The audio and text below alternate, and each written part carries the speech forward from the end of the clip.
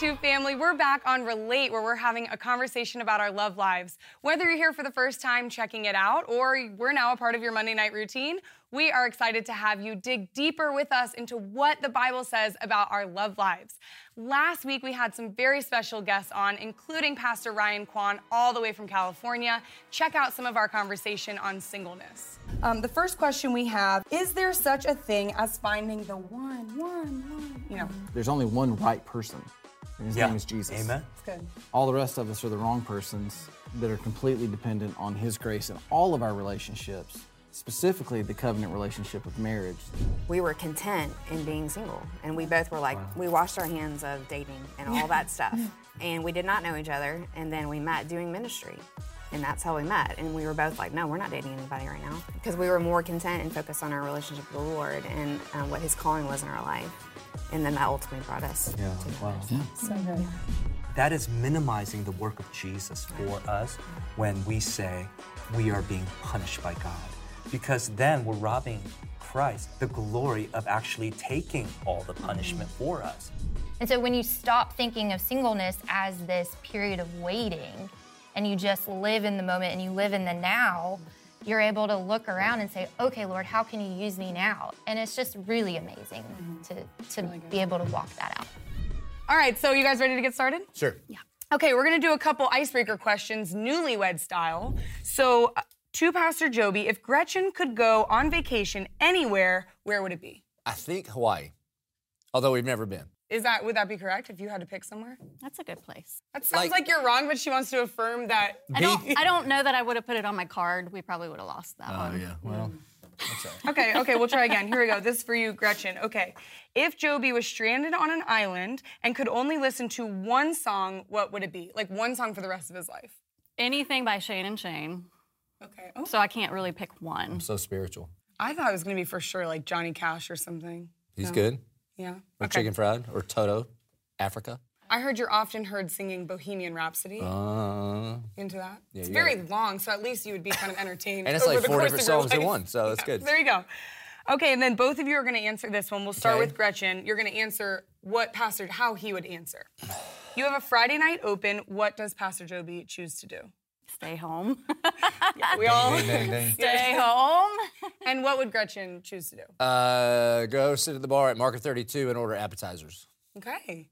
So pretty different. So sometimes you do With each. me, I hope. That would be your yourself. second choice. Very cool. All right, so let's get into it. So this weekend, you preached on what it looks like to be a godly woman. Yeah, no pressure there. As you mentioned, you are not a woman and never have been one, but you've been studying one for a bit. And so our conversation today, we've gotten some questions from our women in our congregation, really hungry for some handles on how they walk in that. So you talked about the 4 H's of a godly woman as described in Song of Solomon: holy, humble, hardworking, and hot.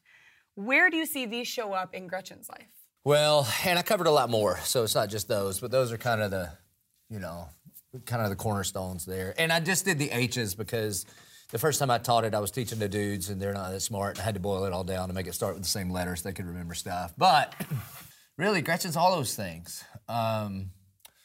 She loves Jesus. That's what it means to be holy, to be set apart. She's been redeemed by the blood of the Lamb. She walks out her faith in a very real and practical way. She's super hardworking in what she does for our kids, the way, she truly is a homemaker. And though she stays at home and we just share our income, she doesn't have a job outside of that. A stay-at-home mom with kids are some of the most hardworking humans on the planet. I don't know how they do that, but she does. She's truly humble. She's so talented, she's so gifted, she's so pretty, all of those things. And I honestly don't know how much she even sees that in herself, And humility, I said this, humility is not thinking less of yourself, it's just thinking of yourself less. And then she's smoking hot. But what I would say about that is, I'm utterly obsessed with my wife. I really am. I mean, utterly obsessed. I know, I truly am. And she's super pretty, but she also really does take care of herself, not just in the gym and stuff, but she really does take care of herself and has often said that she does that for me. So That's cool. Yeah, that's very cool. Win-win. That's what we call that. Win-win. Yeah. Okay, so Gretchen, when you hear the 4 H's or any of the characteristics that Joby laid out for us in Song of Solomon, where do you find that maybe you have to work really hard at, or maybe you see women have to work really hard at? I think the holy part is probably the hardest because of busyness. You get busy and then a week goes by, 2 weeks go by, and you haven't actually spent time with the Lord personally or whatever. You've got kids, you've got sports, you've got laundry, an outside job if you have an outside job, and then you have to come home to do all that stuff after a full-time job. A lot of women struggle with that. And so I think time with the Lord and really, I think holy is probably the one that is way, way hard. You probably just encouraged every woman watching this to hear you say that Absolutely. busyness is a real thing and that's something you struggle with. And I think that is true for many of our women. Yeah. So we got this question sent in, and I read it, and just my heart totally went out to this person because I'm like, yes, and this is so true in so many women. And it said, some days my insecurity feels overwhelming. Can I get an amen? Amen. I hear the lies, I'm not good enough, I'm not worthy enough, I'm not pretty enough, I'm too much, fill in the blank. How do I combat insecurity and walk in the freedom of Christ? How much time we got? Could spend an hour on this one question. Every woman has insecurities. Don't let them tell you they don't. If they do say that, they're lying. Every woman on this planet has an insecurity. And it's a really tough thing in society right now. The 3 number 1 insecurities in women are beauty, relationships, and intellectual ability. Honestly, the world we live in, social media drives so many of those thoughts in women, and it's really hard. It's really hard to believe what Christ wants you to believe when you've got all these things you're scrolling all the time, and you're wanting to be more like them, or you're coveting what they have, or their relationship looks better than yours, or she's skinnier than me. There's a constant thing in this world, and it is a huge, huge struggle. About 3 years ago, I think it's been 3 or 4 years, on Easter, when we do Lent, I gave up social media. I gave it up, disabled my accounts, and I gave up HGTV because that was a struggle in my life. It made me insecure about who I was because I was constantly looking at other people and the life that they had, but they didn't really. They had a fake, fudged page that I perceived as better than me, or what life had to offer me, or what Christ had to offer me. And so I cut it out and realized how much happier I was. I was just always grumpy or angry because I was spending time looking at all this stuff, And I think that's a huge thing. And I think women have to realize that first they have to realize it's a struggle and admit that it's a struggle, and then they have to seek the Lord versus seeking other things, because that is a huge, huge issue. I would for sure recommend, if it's a deeper issue, then there's something going on, talking to someone, and then just figuring out where are you spending your time? Are you spending your time looking at everyone else's life? Or are you spending time with your Creator that made you perfectly? And also ask yourself, are you playing the comparison game? Because that's a huge issue. The comparing goes along with everything I've already said. But are you playing the comparison game? Because really, if you're comparing yourself, if I compare myself to you, I'm basically saying God didn't get it right with me. He just didn't get it right. And so I don't know that anyone would actually come out and say that they believe that God didn't get it right, because God gets everything right. But it's kind of the same thing, Yeah. So. Yeah, so it's really identity. And I love what you said. Look at where you're spending your time. Is it scrolling or is it in the presence of your creator? Yeah. So good. Do you have anything you can comment on? Just how do you combat that?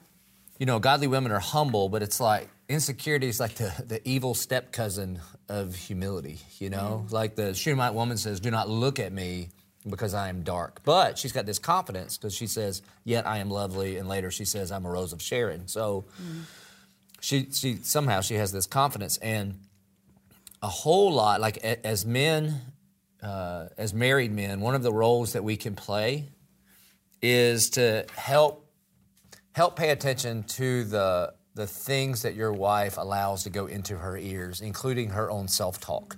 I mean, think about this. There's Adam standing next to his wife Eve, and the devil is talking to his girl, and he never speaks up.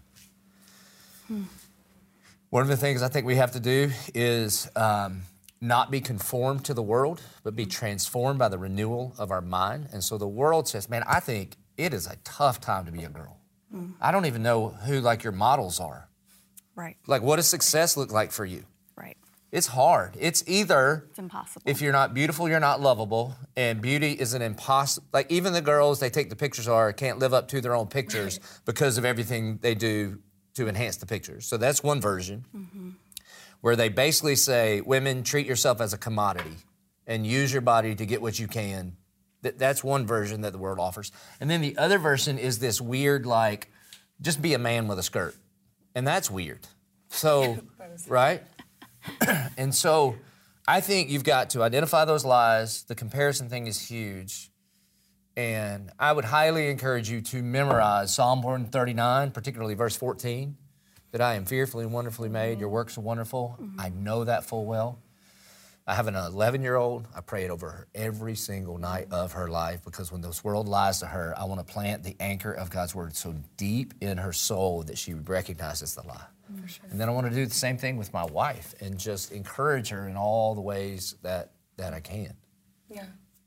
So in the same vein, but a little bit different, we got some questions sent in. How can women build up other women? I know you touched on comparison, which I think is a good thing not to do, but what are some things, how can we build each other up as women? Because we are some of the first to tear each other down, right? And so what does it look like for us to change that narrative? Well, I think you have to really, really surround yourself by other godly women, older women is a big thing. Like, just to have an older woman in your life that's been through the things that you're going through currently, or, and then I'm an older woman now, so I feel like I can do that for people who, like you know, that you haven't quite gone through all the things. Please help me. You know, and that's huge. Like, the building up is, I think it just comes from Christ. It comes from your relationship with the Lord first. And then getting rid of all of those comparisons. If you don't do that first, you can't build another woman up. You have to love the way God made you so that you can help other women love who they are and how God made them. For sure. So good. Okay, Pastor Joby, I want to hear your answer on this. We got this from actually quite a few women. It says, as a strong-willed, independent woman, it is hard at times to let my husband lead. I don't know if you know any strong women in your life, but any advice here? So lay down the reins, man. Lay down the reins. There's all kinds of things Christ asks us to do that don't align with our will. And if everything God asks you to do aligns with your will, you're not really serving the one true God, because we have a sinful will. The key is that the Bible says that wives should submit to their own husbands. It does not say women submit to men anywhere in the Bible, but wives should submit to their own husbands as unto the Lord. So really, that kind of submission issue is really not with your husband. It's first and foremost with the Lord. And you can either be right or you can be a good wife. And there's a bunch of people that were right. Because listen, I get it. If you let him lead, because that's what submission is. It's an invitation to lead. It's like, no, I think you can do this. Even if they can't do it as good as you can. And obviously, they're not as smart as you are. They're not as organized as you are. That's not the point at all. The point is, do you trust Christ enough that he has anointed and appointed your husband to be the husband. And then you should act like it. And then when you're getting it right, so that wife submit verse, it comes after a verse that says that we should be mutually submitted to one another out of reverence for Christ. So when we're getting it right, it's that we are both just considering each other as more important than ourselves, that her deal's bigger than mine, and vice versa. What often happens, though, is women think they're helping. It comes across as nagging. And I've never once seen a wife nag her husband into stepping into the servant leader that God has called him to be. It just doesn't work. The best thing you could do as a strong-willed, independent woman is submit your will to Christ, and you don't want to be independent. You want to be completely dependent on Christ, and you want to be interdependent with your spouse. That's good. So what if maybe the wife is a believer and the husband is a non-believer? What, are they still to submit to the leadership of their husband? As long as it's not outside of the ultimate leadership that is Christ. But yes. And in fact, what I tell, if you're a Christian woman, you come to 1122 and your husband plays golf every Sunday and won't come with you or whatever, the worst thing you could do is go home and quote me about the things he ought to do. What 1 Corinthians 7 would say that you should do is that the more you come to church and the more you are discipled, the more you should love and respect and serve him, to the point where he is thinking, I may not believe this whole Jesus thing, but please, darling, keep going to church. Because the more you go to church, the more you are this like dream wife that I hope for. Instead of nagging him about playing golf, what if every Sunday you got his golf clubs ready, and then when he got home said, how'd you play? Was it good? You're going to be speechless. Because then what's going to happen, he's going to be like, hey, where'd you learn that? Right. At this church I go to. And I promise that will, like, the Bible says in Romans that it's the kindness of the Lord that leads us to repentance. God doesn't nag us to repentance. And so, yes and amen. I would say that you should submit and love and serve your husband like crazy for the sake of the gospel. And Gretchen, we talked about this a little bit on the Godly Man Week, but how do you balance between nagging and, I don't know, holy reminding? I don't know how else to say it, but, there's things you want your spouse to do for your house or family, but what is that balance? I think it all, I don't know. I really don't know. I think everything at times will come across as nagging. I think it just depends on the mood in the house. If the mood in the house is bad all the time, then everything's going to come across as nagging. When we're doing great and I wholly remind him, then it doesn't come across as nagging, if that makes sense. Yeah. If the house is all out of whack and if the marriage is all out of whack anyway, everything's going to come across negative no matter what. But I mean, there's a lot of women who are strong-willed and have that personality type, that dominant leader personality, challenger, 8 on the Enneagram, D on the DISC profile. And in society, for women, it's considered a negative thing. And for men, it's like a great thing. It's what you want in the man. And I think you just have to really balance that. And you have to submit to the Lord and know that you have different roles in the house. But don't apologize for who you are and how God made you. Use it somewhere. Use that strong will somewhere in your life. Right. And don't apologize for how God made you. I mean, I know a lot of strong-willed women, and they've learned how to do it, at home, and they lead powerfully outside of the home. So we've now spent a week on the godly man and the godly woman, and as we look at impacting the next generation, can you talk to us a little bit about what do you do with JP and Reagan to help foster an environment so that hopefully they'll, be raised as godly men and women? One of the things is we raise our kids in the church, man. We are so grateful to the volunteers in kids ministry and the volunteers in student ministry. I mean, there's no way we could do this without our church family, and that matters so much. And the friends, all of our kids' best friends were all the kids they met here at church, And so their peer group matters like crazy. And then especially as our kids move into those teenage years and they're less likely to talk to us about everything, which is a shocker for parents. Mm-hmm. But did you tell your mom and daddy everything? Right. So they're watching this right now, but I told you. She was in our student ministry. She did not. So, but you want to have some godly adults in their life that they do feel like they can talk to, you know. That's a big part of it. Hopefully we model it. Man, we're not perfect. We don't have a bunch of weird rules about we never fight in front of the kids. I think one of the greatest ways you can lead your children as a husband is be the lead repenter in your house. And then there's some very practical things in our house we do. Like when JP sees his mama in the morning and when she picks him up from school, he has to greet her with a hug and a kiss. Because that's just how we do it at my house. And then from the time Reagan was born, we told JP, your number one job is to protect Reagan. And then when he hit about 8th grade, we just shifted gears and said, they're all Reagan. So every girl you know is somebody's daughter, potentially somebody's sister. And so we want to create this kind of environment where godly men honor and respect any woman. And so we try to do some of those things. And then we pray over our kids. We pray Bible verses over our kids. Honestly, for Reagan, she knows she's fearfully and wonderfully made. She's very confident in that, and I think a lot of that has to do with we tell her that every day. And so she's one of the most confident little girls, 11-year-old girls that I've ever seen. She doesn't let much get to her. Yesterday after school, she was like, "This boy called me ugly," and I'm like, "You're ready to go out the door." I am. I'm like, "Who's this boy? What's his name? What's his daddy's name?" Totally, man. It made me so mad. And then I was like, "Well, did it bum you out?" She's not really. She's straight up. She's like, "I'm not ugly." And she's like, I said, "Is he ugly?" She's like, "Yeah, he's pretty ugly."